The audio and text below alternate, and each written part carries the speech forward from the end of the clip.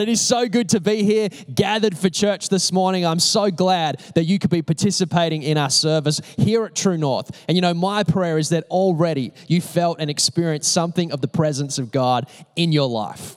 Now, can I be honest and say, for the last couple of Monday nights, I've been having a difficult time. And I know there's a certain demographic of people, you know what I'm talking about. Because for a wonderful string of evenings on Monday nights, we got to experience the docuseries, The Last Dance. Now, if you're a fan of basketball or a fan of sport, this was just like the best thing ever. And if you're unfamiliar with it, it was telling the story of the incredible success of the 1990s Chicago Bulls. And of course, their transcendent star, Michael Jordan, widely considered to be the greatest of all time, sometimes affectionately known as the GOAT. And in fact, talking about GOATs and MJ, can we do something fun in the comment section really quick? Now, there's a bit of an argument about the greatest of all time, and there's two major camps, Michael Jordan or LeBron James. So if you want to throw out on the comment section who you think is the GOAT, you can put an MJ or an LJ with a little goat emoji. I'm pretty sure a goat emoji is a thing. If not, find an animal that looks like a goat, and we can clear up this argument once and for all. But that's not particularly relevant. So MJ, the 90s Bulls, incredible levels of success. Now, when I was watching this series and watching the success of this team and engaging with it, something really interesting happened in my life. I turned to my wife, and knowing fully that I'm 36 years old, that I'm 5'11", I turned to my wife and I said, Tash, is it crazy? This might be crazy, but is it too late for me to make the NBA? I think I can do it. If I just work really hard, I can get out there, I can make the NBA. And she's like, Phil, you know I love you so much, right? And straight away I'm like, okay, that's a no.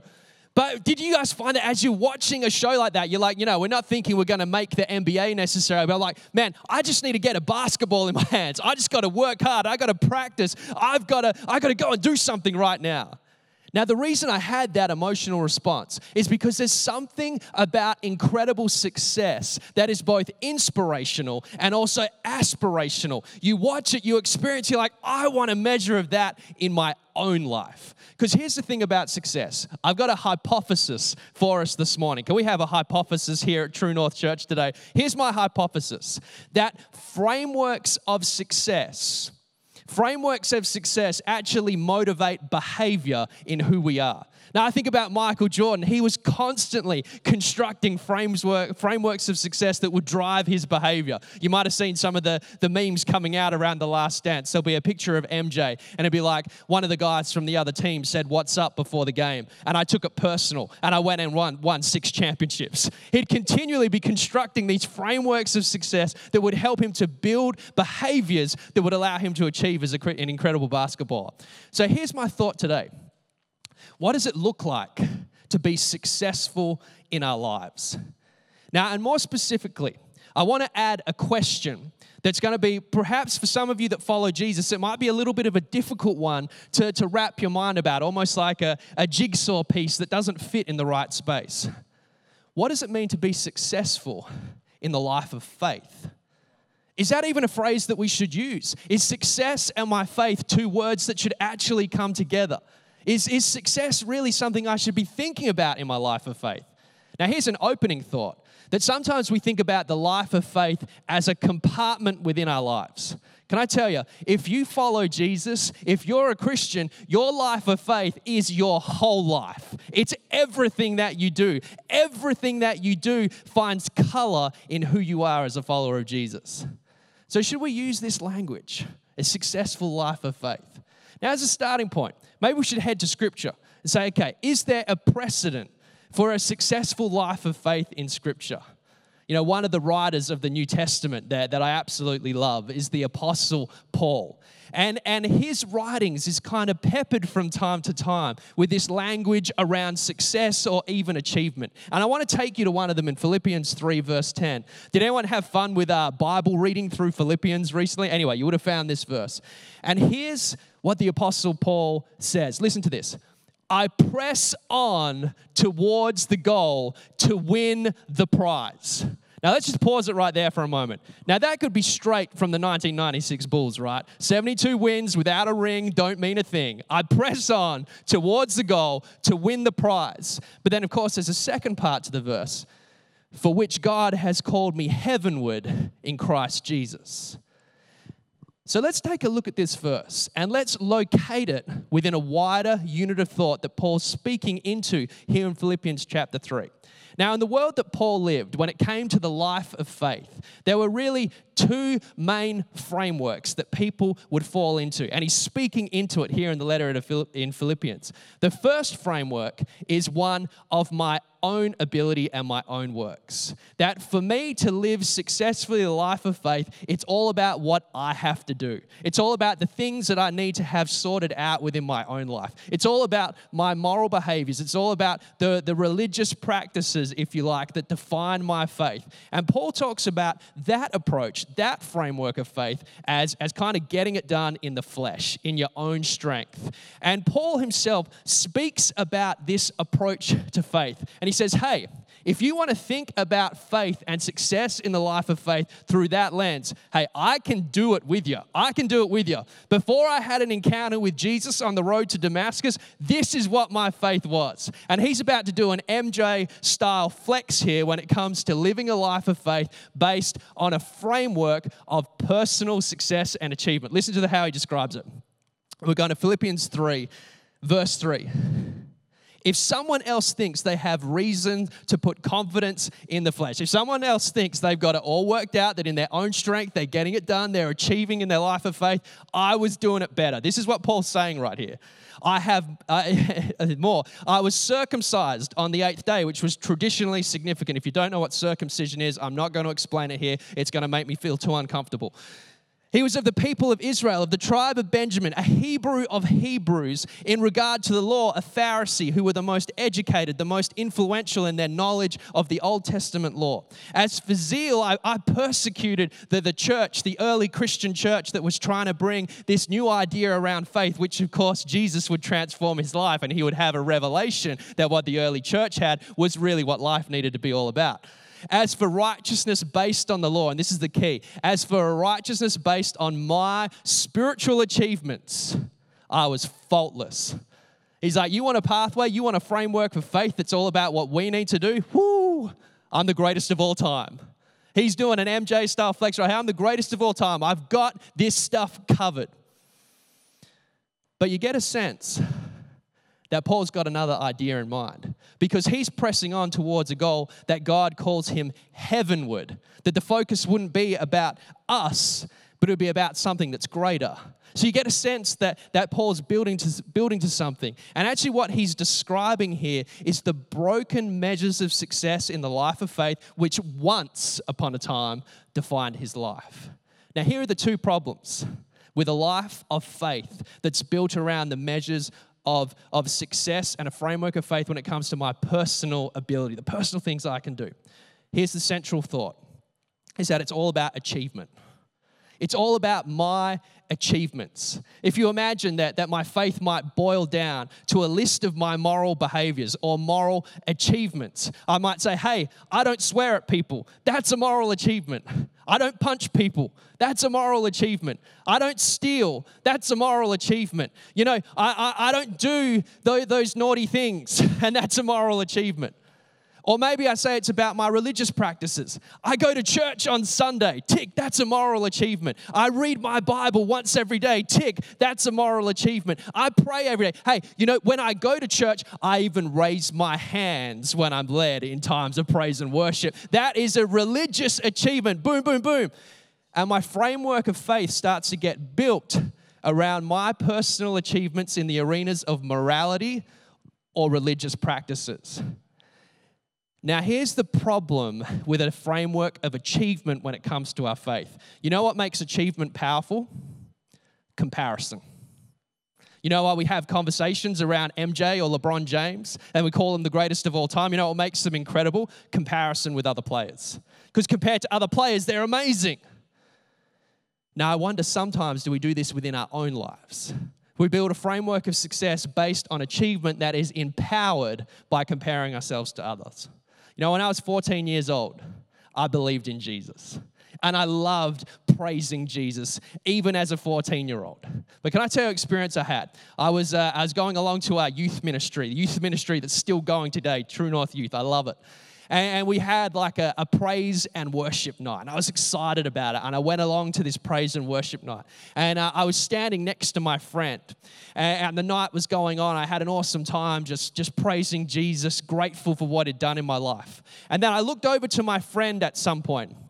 And my friend, he was doing the exact same thing. He was pursuing Jesus. His eyes were closed so he could focus on maybe what God was speaking into his life. And he had his hands raised, right? You know, that religious achievement.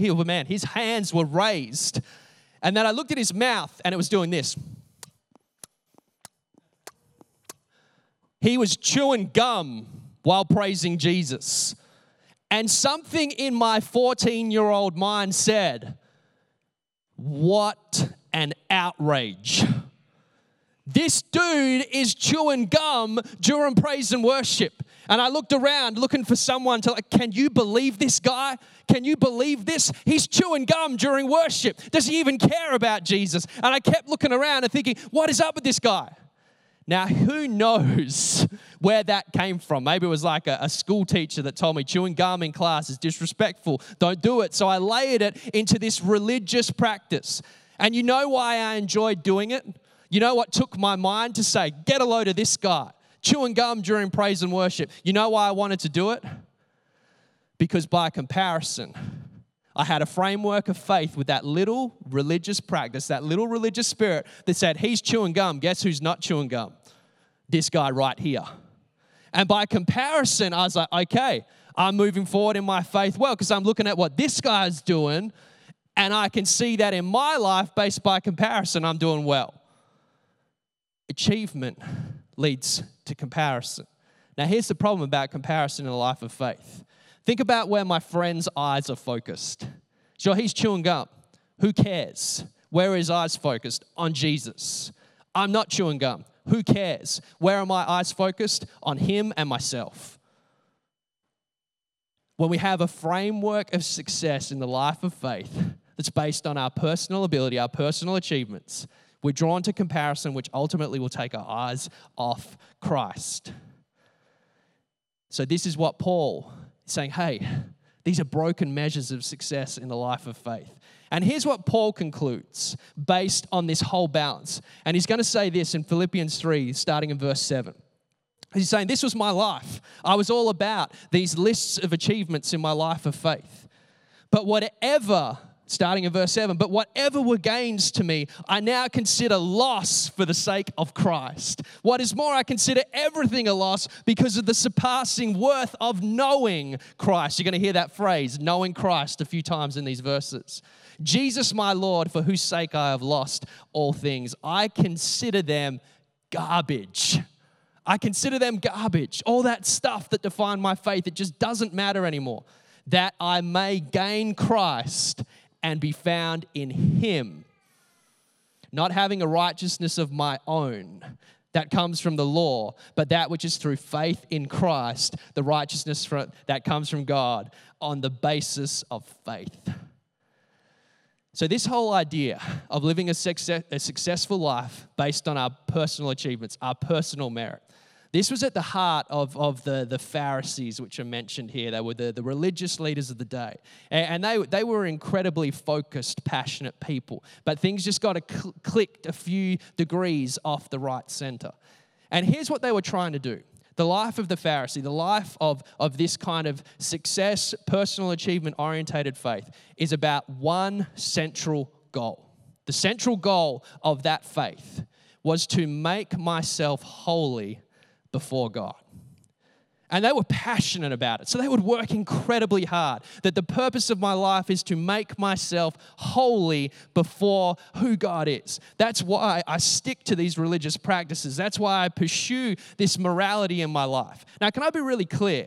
That striving for morality and growing in character and pursuing spiritual disciplines are incredibly powerful and life-giving things.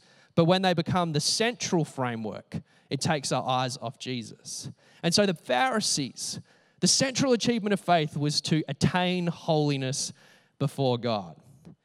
But here's what Paul's saying, that the central achievement of faith, to be holy before God, has already been won on our behalf by Jesus. So the most significant measurement of success in the life of faith, to make myself holy before God, I could never do it. And it doesn't matter because Jesus has already done it. That the central measuring stick of faith is being won in the name of Jesus.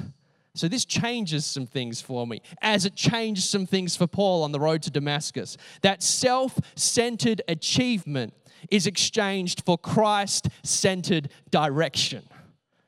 The framework of success is now not about me, not about what I have to do, but about the direction of knowing what Christ has done in me, once and for all.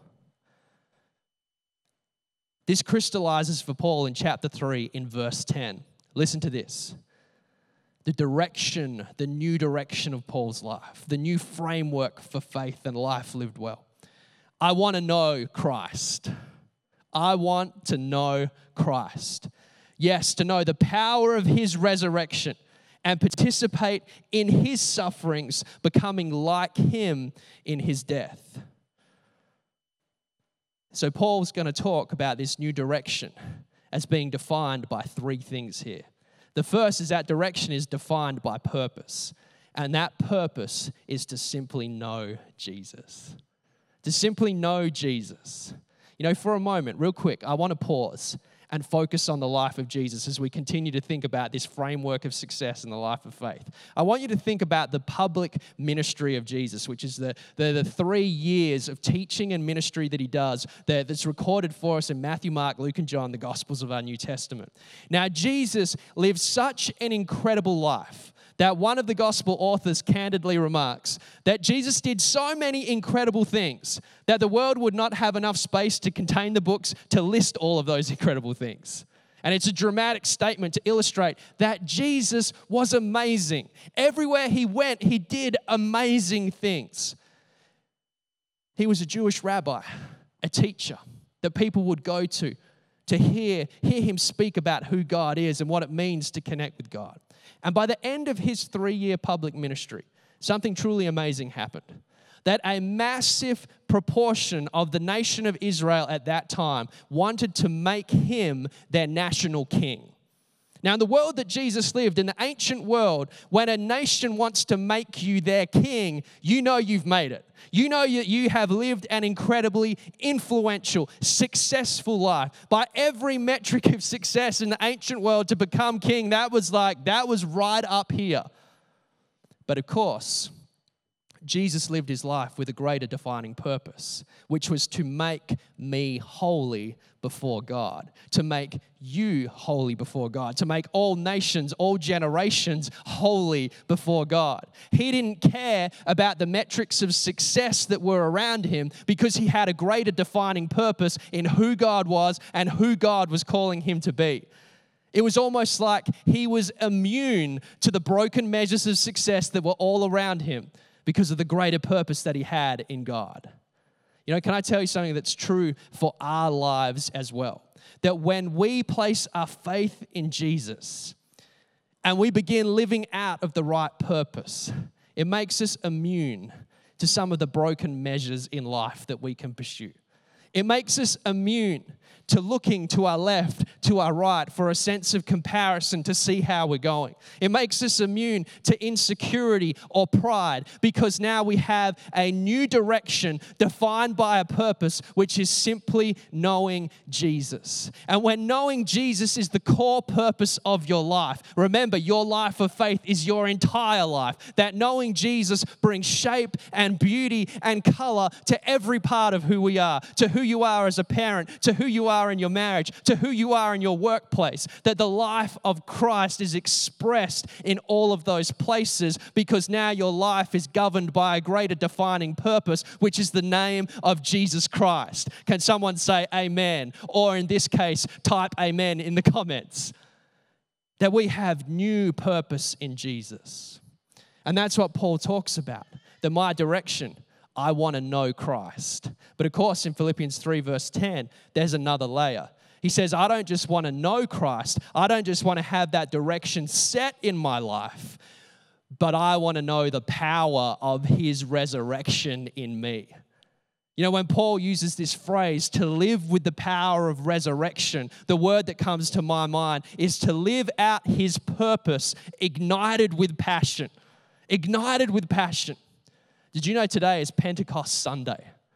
Now, Pentecost Sunday is a significant date in the Christian calendar where we look back to Acts chapter 2 and remember that through the ministry of Christ upon the cross, the Holy Spirit of God, the presence of God, the power of God is available to each and every one of us. That the Holy Spirit of God now resides within the human heart. And if the Spirit of God is in my heart, the resurrected Christ is in my heart, then the power of the resurrection flows through my veins.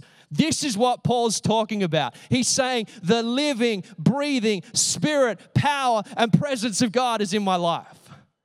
So he has a direction defined by a purpose to know Jesus. But sometimes we can have a direction and we can move forward in that direction and we can kind of walk a little bit lethargically. You know, sometimes we can walk in that direction a little bit like a toddler who doesn't really want to go in that direction. And we can kind of, shuffle our feet and keep going in that direction. But Paul's saying, no, I don't just want to head in a direction. I want to move forward with passion in the direction that Christ has for my life. I want it to be as if the power of his resurrection flows within my heart, flows within my soul, that every arena of my life finds radical transformation through the power of the resurrected Christ in me. Do you know where that passion comes from? The presence of God. It comes from the presence of God. There is no other answer to where passion comes from in the life of faith other than simple proximity to the presence of God. Did you know there is no person, no force, nothing, no power in human history that can separate me from the presence of God except one dude, me. I'm the only thing that can separate me from the divine resurrection power of God in my life. My Bible tells me that nothing else in all the world can separate me from the love and the power of God. Not heights nor depths, nothing in creation can separate me from God's love except me distancing myself from the presence of God. So you might be joining with me, sharing in this conversation around Scripture. And you're like, yeah, I place my faith in Jesus. My life has a direction. My life has purpose in knowing who Christ is. But that passion that you're talking about, that resurrection power that Paul's talking about, I feel like it's not there.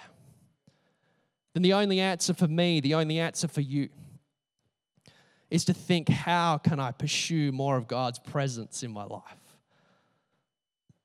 But for Paul, still, when he thinks about this framework, if we continue to use that word success, this framework of success in the life of faith, there's direction defined by a purpose, knowing Christ, ignited with passion that comes from an indwelling of the Holy Spirit. But then he talks again, and we can't forget this last bit, Philippians 3 verse 10, and participation in his sufferings, becoming like him in his death. You know what Paul's talking about, that this direction, this pursuit of Christ in his life, it requires perseverance. It requires grit in the life of faith. To say, no matter what I encounter, no matter what I experience, nothing is going to stop me pressing on with perseverance through the power of Jesus in my life. And this is coming from a guy who faced literal persecution because of who he was as a follower of Christ. He'd been imprisoned, he'd been beaten, and eventually he lost his life because of his faith in Jesus. To live a life of faith with grit. To live a life of faith with grit. You know where grit comes from? It comes from purpose and passion. That's where grit comes from. We can endure incredible things as people if we're defined by purpose and passion. My prayer for my life, my prayer for your life, is that your faith wouldn't just be a feature of who you are. It wouldn't just be a compartment within the many compartments of who you are, but your life of faith would be who you are, and it would be defined only by who He is, and that there would be a well of passion that comes from the indwelling of His Holy Spirit that would allow you and I to never, never, never give up. You know, today, as part of our service, we're going to take communion together. And I'm going to invite the team to come and join me. And they're going to lead us in a time of reflection during communion. And as we take communion, I want you to hold the ideas of this passage of Scripture, the questions of this passage of Scripture. Hold them in your heart and say, God, is there a part of me that is missing out on the fullness of what it means to follow you? Is there a part of me that's focused maybe too much on myself and what I need to do? Is there a part of me that's too focused on the people on my left or on my right? Jesus, I want to be focused on you. Now, if you're new to church, new to faith, I hope being a part of this conversation has given you something of a framework of what faith in Christ means to someone like me. And I pray that you would know the incredible power of Jesus in your life as well. You know, when we take communion as a church, it's based on a moment in the life of Jesus. He shares a meal with His disciples shortly before He's taken away to be crucified upon the cross. Remember that purpose that He had, to make you holy before God, so that what my life looks like, what your life looks like, doesn't matter. We've been made holy before God because of Jesus upon the cross. Right before that, He sits down with His disciples and He shares a symbolic meal. And at the table, there's bread and there's wine. And both of those items were symbolic of the sacrifice that Jesus was about to lay down upon the cross. His body broken like bread. His life, His blood poured out like wine. And Jesus endured all of that to win on my behalf what I could never achieve myself: holiness before God. This is what you need to know this morning, that you are holy because Christ has made you holy when you put your faith in Jesus by grace. A holiness I can never achieve on my own, but it has been won on my behalf. Now, because of what Christ has done, I want to invite you to live your life with a new purpose, a new direction, defined by knowing who Jesus is. And as we share communion together, we're going to center ourselves in that purpose, knowing Christ, knowing the power of His presence, His Holy Spirit,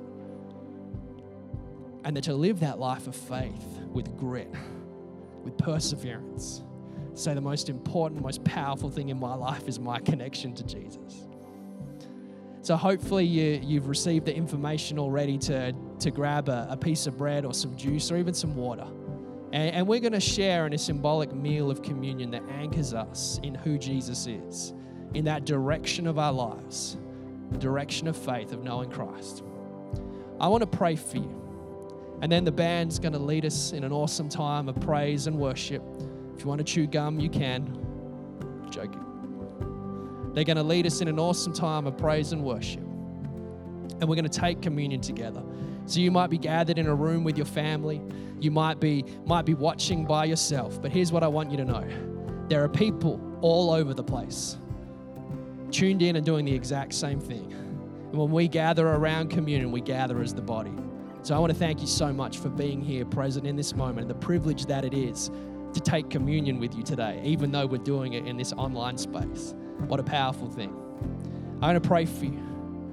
I'm going to pray for that direction in your life, to know Jesus, to have ignited passion through the power of the Holy Spirit, to press on with perseverance. And I want you to reflect on that, pray through that as we share in communion together. Let me pray for you. God, I want to thank you for every person, for every family gathered here this morning, Lord. God, I pray that in this moment, the power of your Holy Spirit would fill their hearts anew. Lord, I pray for anyone in this moment that hasn't placed their faith in you, Jesus. That, Jesus, you would be present in their life and you would reveal yourself to them by the power of your Holy Spirit. God, we want to thank you for the miracle of the cross and that your Holy Spirit is with us always. And Jesus, I pray that in this shared moment of communion as a church together here at True North, God, I pray that we would have a new grounded purpose in simply knowing you that would show up and color every aspect of our life. Jesus, I pray that you would ignite passion in the name of Jesus through the power of your Spirit in this moment. And Jesus, I pray that you would give us the capacity for incredible grit and perseverance in our lives of faith. Jesus, be present with us as we share this meal together, this holy communion, where we're reminded that we are made holy by the name that is above every other name. Amen.